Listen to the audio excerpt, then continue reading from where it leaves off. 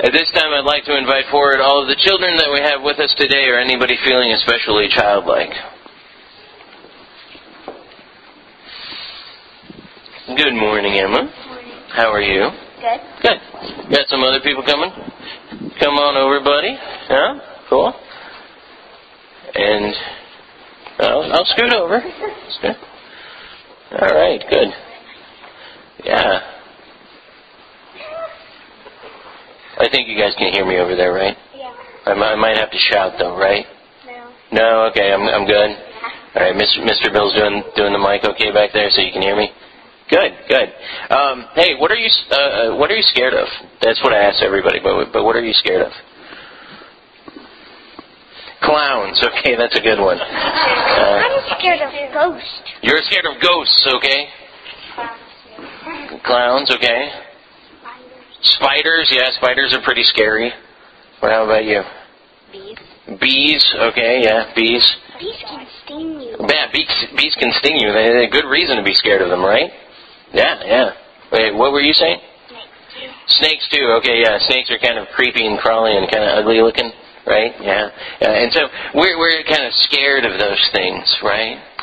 And when we're scared of those things, sometimes if I was going to bring, you're scared of spiders? You're scared of spiders. If I brought a spider and I had it in my hand right here, would you be listening to me very well? Kind of. How about if I brought it this close?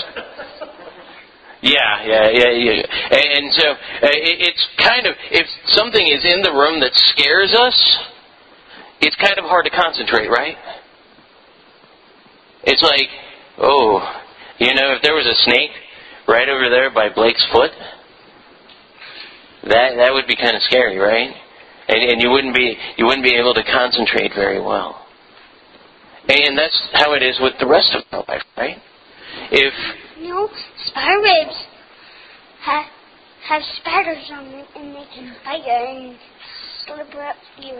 Right, and so even if you saw a spider web, even if it was just the web, you knew that there was going to be a spider there probably someplace, and it would be hard to concentrate.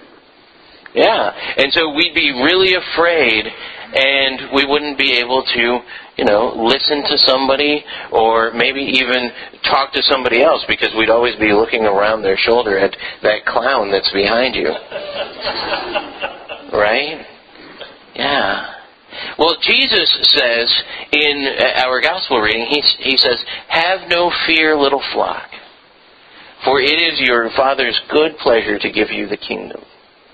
And today, we've got this thing out here, and what is that? It's a baptismal font. And so what do you think we're going to do with it?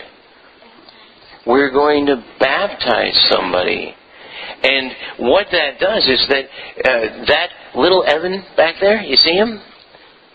He's going to have no reason to be afraid anymore, because God will give him the kingdom.